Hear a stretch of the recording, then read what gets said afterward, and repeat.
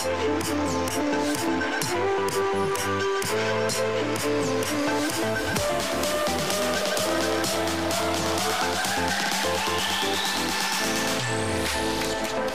for joining us for the Connect podcast. I'm Cole Phillips, the lead pastor of the Connection Church, and every week we're going to look into the Bible to find out how God's Word connects to our everyday lives.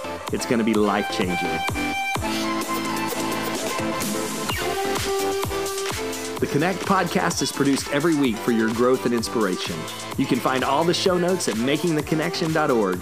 You can also find the podcast on your favorite podcasting service. Follow me on Twitter at Cole Phillips and on Facebook and Instagram. You'll find all the links in the show notes. Now, let's get into the study.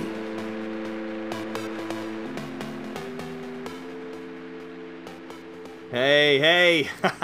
Want to welcome you to the Connect podcast as we get together here this morning. It's going to be a great time of encouragement. It's kind of like an opportunity to refuel. We are here to comfort the distressed and to distress the comfortable. So if you're having trouble in your life, we want to encourage you, we want to comfort you. But if you've gotten too comfortable, we want to challenge you. And it seems to be a contradiction that on average, our lives have gotten more comfortable over time. Think about all the modern conveniences that we have. And at the same time, we're less content. We're less happy than ever before. According to the Census Bureau, the average household income in the United States, even adjusted for inflation, was higher in 2019 than it's ever been recorded. And that goes across every income bracket, from poor to wealthy. Average, everybody's doing better in 2019. And even though income inequality has risen, everyone still buys lots of things. So even though the gap between rich and poor has widened, everyone is buying more. For example, from 2008 to 2019, households in the lowest income bracket increased their spending on eating, just on food, or fast food, really, eating out, by an average about 22%. So very poor are spending 22% more on eating out. And the top bracket increased their spending on eating out by just under 8%. Okay? So, but at the same time, our government services, social services, have also increased significantly. Government spending on education, training, employment, social services, and all these increased from 2000 to 2019 by about 30%. So that means people without are still receiving some and more than they would. But check this out. New homes in 2016 were 1,000 square feet bigger than they were back in 1973. And the living space that each person has in the United States has nearly doubled. Here's another one. The number of Americans who use the internet increased from 2000 to 2019. It increased from 52%. So half of Americans were using the internet in 2019. 90% of Americans used the internet in 2000, half Americans, 2019, 90%. It's hard to believe. I'm thinking, we're the 10%. We're the other 10%. What are they doing if they're not using the internet? The percentage of people who use social media in 2005, it was 5% of people. In 2019, it is 72%. It's interesting to me. I see people complaining about their life, and they're doing it while they're on internet, while they got their phone, they're sitting on a comfortable bed or couch, and they're complaining about their lives. Now, here's the thing. Through all of these advances in everyone's quality of life, average happiness and contentment has decreased in the U.S. This general social survey shows a long-term gradual decline in our happiness and a rise in unhappiness, in discontentment from 1988 to the present. And here's where I'm going. Here's where I'm going. You're like, your point, please. Well, there are areas in our life where if we're not careful, we can get very comfortable in our life, and yet we lose our contentment, and we move through our life instead of living the life Jesus has called us to live. Instead, we're just going through the motions. We've just got it on autoplay, and we're just existing, and we get stuck. We have trouble moving forward in our life. I don't know if you feel like that right now. Maybe you feel like you're stuck. You feel like you're having trouble moving forward. Maybe it's in your finances. You know, you're like, oh, I'm in this debt and I'll never get out of it. I'll never be able to dig my way out. It could be in a relationship, in your marriage. It could be in any area of your life. But God wants you to grow through it, not just to go through it, but to grow through it, to grow in your faith, to grow closer to Him, to grow in your trust for Him. So as we dive in to the 5th chapter of John today, here is the big idea for today.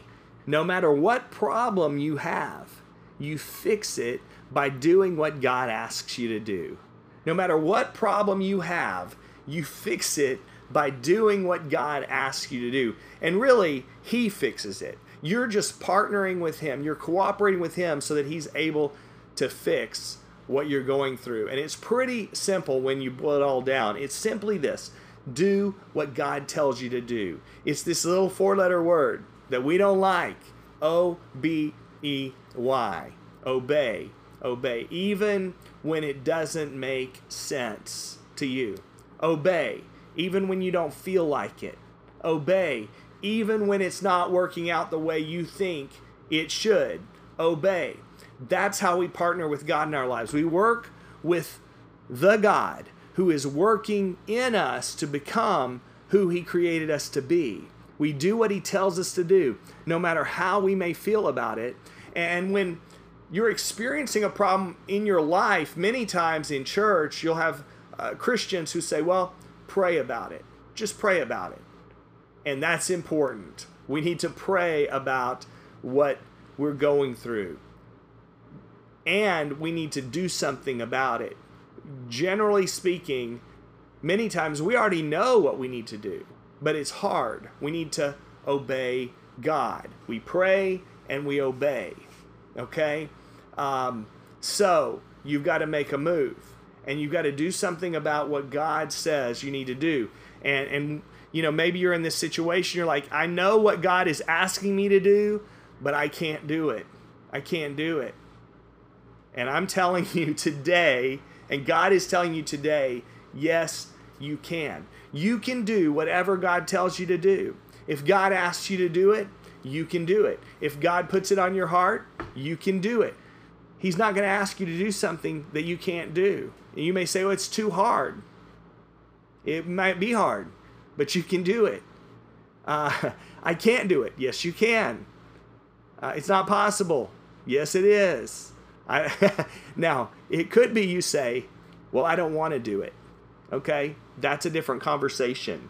That's a different conversation. But if you want to experience what God has planned for your future, you've got to move. And it starts by allowing God's Spirit to move in your heart, and then the rest is going to follow. So, I've said a lot, but in John chapter 5, there was a guy in this story. He's disabled, very disabled. But he was also, he had gotten very comfortable with his disability.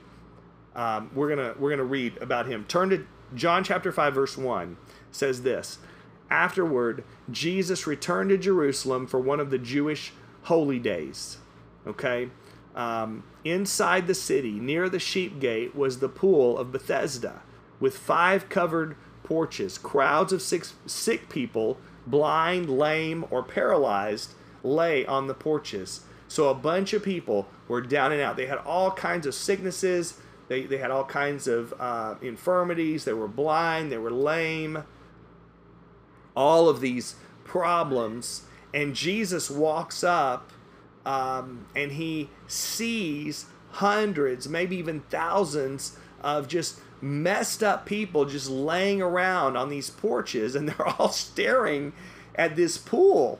They're staring at this water, the water of Bethesda, and they had this superstition where they believed that every once in a while an angel would fly down over this pool, and the angel would begin to stir up the water, and the first person to get in the water after the angel stirred it up, that person would be miraculously healed.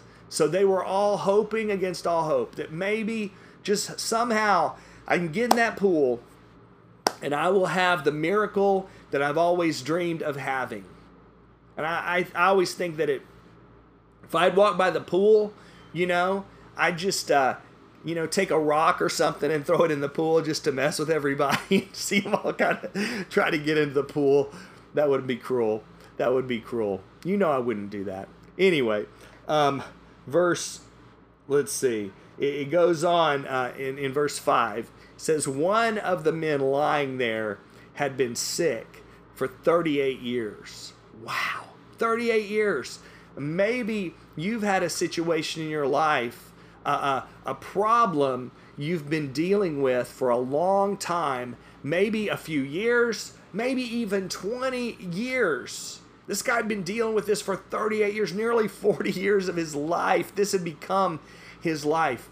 Listen, no matter how long it's been, your story isn't over. God can still move. He can still do something new. He could do it in a moment. He could do it today. It's never too late to trust God and see Him move. Never think, oh, my situation is never going to change. He had been there for 38 years and he thought, my situation is never going to change. It's an impossible situation. So in verse 6, when Jesus saw him and knew he had been ill for a long time, he asked him, would you like to get well?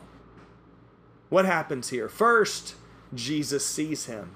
Out of the whole crowd, Jesus sees him. You need to know today, Jesus sees you. He sees you in the situation you're in. But not only does he see you, you're not hidden from God. Also, Jesus knew.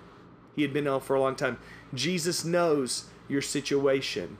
He knows what you're going through. He knows what you're feeling. In fact, the scripture in Hebrews 4:15 says, for we do not have a high priest who is unable to empathize with our weaknesses, but we have one who's been tempted in every way, just as we are, yet he did not sin. Jesus was the only one who could do something about the situation this man was in.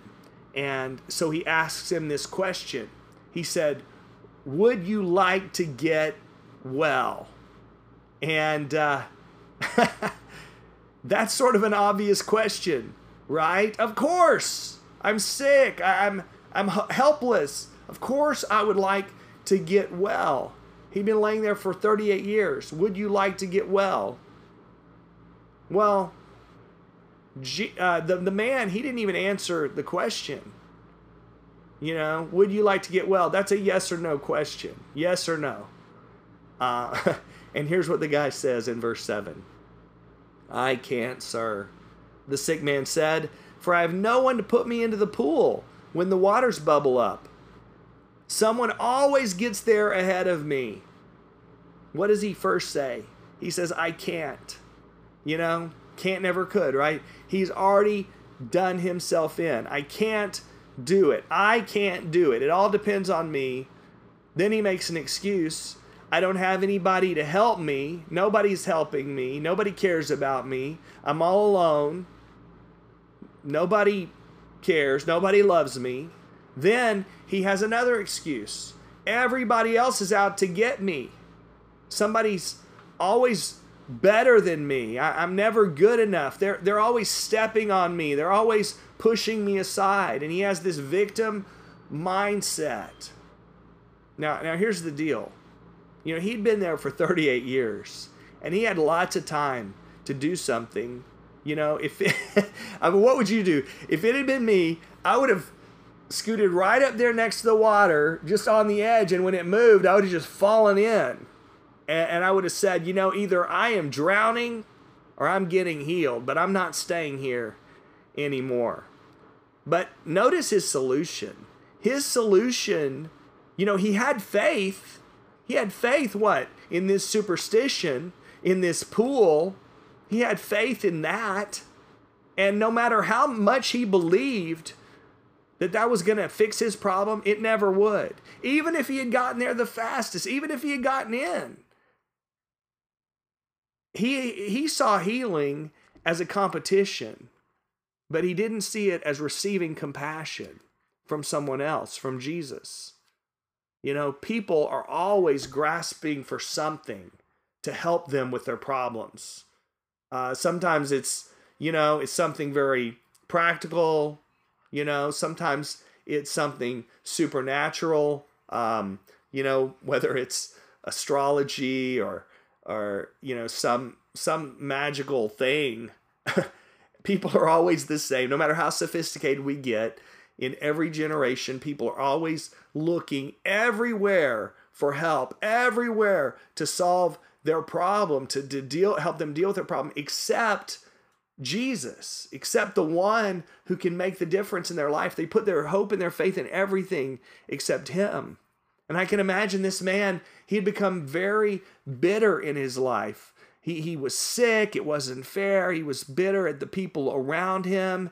He was bitter because he had no hope for his future. And he thought, the only way I can possibly be happy is to get in that pool, to be healed. And no matter what happened, he never would have been more happy. That's how it is when we make our own plans. We make our own plans. We think that when I get to this place, when I accomplish this, then I'm going to be happy. And he thought he wanted a quicker way into the pool, but his help was not coming from the pool. What he needed was an encounter with Jesus, with the living God. And so in verse 8, what did Jesus say to him? He told him, stand up, pick up your mat, and walk. The man said, oh, nobody will help me. I can't do it. I'm hopeless. Jesus said, stand up, pick up your mat, and walk. Jesus didn't say, oh, you poor thing. That's the saddest sob story I've ever heard. This is so bad. Cry me a river. He didn't say that. He said, get up, take your bed, and go. Live the life that I've called you to live. And that's what God is saying to you today. He's saying, stop feeling sorry for yourself. Stop waiting. You're not a victim. You're a victor in Jesus. And you might be saying, nobody helps me. That's not the issue. That's not the issue. The issue is I'm not going to stay stuck here any longer. I'm going to stand up. I'm going to stand up for Jesus. I'm going to follow after God. I'm going to obey what he tells me to do. If anybody can obey God, I will obey God. I will follow him. So what did the guy do? In verse 9, it says that instantly the man was healed. He rolled up his sleeping mat. He started walking. Listen, it's an amazing miracle, but it's not just reading about what God is doing through other people. We can do that too. We can do that here. God has called us. He's given us his spirit, and he's called us to make a difference in the world. He's called us to change the world as we live for Jesus. We can do the next thing he's called us to do, and you can make that move. Nothing is going to stop you from doing what God has called you to do, but you've got to decide today that you're going to start living like you've never lived before, faithfully following step by step, trusting in Jesus. Jesus said, I am the resurrection and the life. Whoever believes in me, whoever steps out in faith on God's word and trusts him with all you've got, you will live. And the reality is, if you will obey God, you'll be amazed at what God is going to start to do in your life. You're going to be amazed at even the miracles that you'll begin to experience in your life Because as you live following him, you're going to see the rewards in that. Now, I'm not saying you're not going to have problems. You will still have problems, and you'll still have some hurts, and you'll still have some difficult people in your life. But God is for you, and he's going to bless you and heal you and lift you up and fill you up with his power for living. So today is the day to decide, like that man did, to say, I'm going to make the move. I'm going to do what God tells me to do. Jesus said, stand up and walk, and that's what the man did. Your life will change when you start to obey God. We're all going to answer for what we've done and for what we do with what God has given us in our life. So, we make a lot of excuses. Well, I'm having a bad day. This is a hard time. I'm difficult to get along with. I don't feel good. All of these excuses. Listen, no matter what happened yesterday, there's still tomorrow. And it can be better than you can imagine. It can be better than you can possibly ask or think or request in your wildest dreams if you will surrender to God and obey him. And I'm so excited. I've got to say, I try not to talk specifically about Connection Church stuff as we get into the message, but I've got to say, we are seeing God move. We see miracles happen at the Connection Church. I hear stories every week of amazing miracles where lives are being changed by the power of God. And so often as we hear these stories, we just kind of say, well, that's Connection Church. That's just how it is. Yes, and it's a miracle. It's a miracle. We're around miracles all the time. And my fear is that some of us are just take it for granted. But the same question that Jesus asked that guy who had been laying there for 38 years, maybe he's asking that to you today. Do you want to get well? Do you want to get well? To stop making excuses, to begin to live for him, to begin to follow after Jesus. Let me ask you, what move are you willing to make today to obey God and start to make those changes in your life? This isn't about learning new things. It's about doing new things.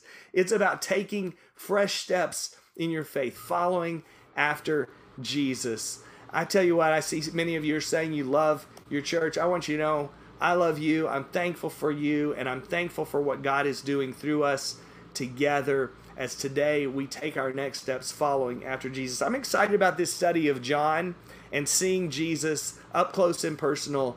And let's pray together right now, just as he's asking this question. Do you want to get well?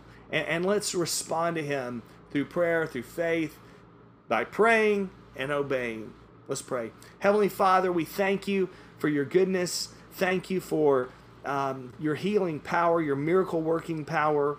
Thank you for changing lives and saving lives, God, for saving us, God, and for also using us to bring your good news and healing and hope to the people around us. So many people in that same situation. Maybe it's us today where we say, I'm afraid to obey, but I'm choosing not to be a victim anymore, but I'm going to stand as a victor in Jesus because the victory is in Jesus. And we thank you for that today. We choose to follow you, and we pray all of this in the powerful name of Jesus.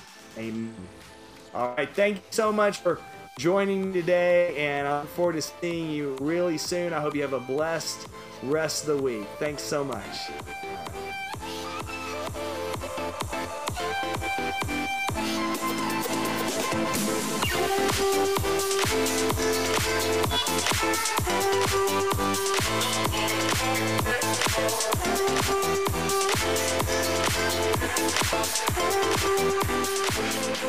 Thank you for joining us for this week's Connect podcast. If you liked what you heard, then be sure to like, share, comment, subscribe, rate. We want to spread this good word to everybody we can who needs to hear this message. I hope you have a great week, and I look forward to you joining us next week for the Connect podcast.